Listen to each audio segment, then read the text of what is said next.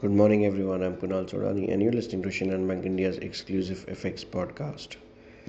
So today, I think we have the important data in terms of the US CPI data, where all eyes would be in because the Fed policy is due tomorrow, where it will start tomorrow, and we'll get the verdict probably on 15th. Also, apart from it, it's important to watch out the fact that ECB policy is expecting a 25 basis rate hike. Bank of Japan is obviously not expecting anything. I think it's more of a status quo. And I think on the yield curve, also, that's what I personally feel. We had our internal data of CPI and IIP, which came in better than expected in both the terms. If we talk about the macros, dollar index still continues to hover around 103, 53, 54 levels.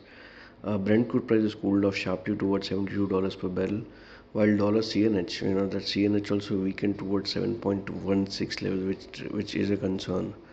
And in terms of important data points, we have German final CPI data today. We have average earnings and unemployment rate for UK, German ZEW economic index. We have CPI as I said for US, and Bank of England Bailey's, will be speaking as well.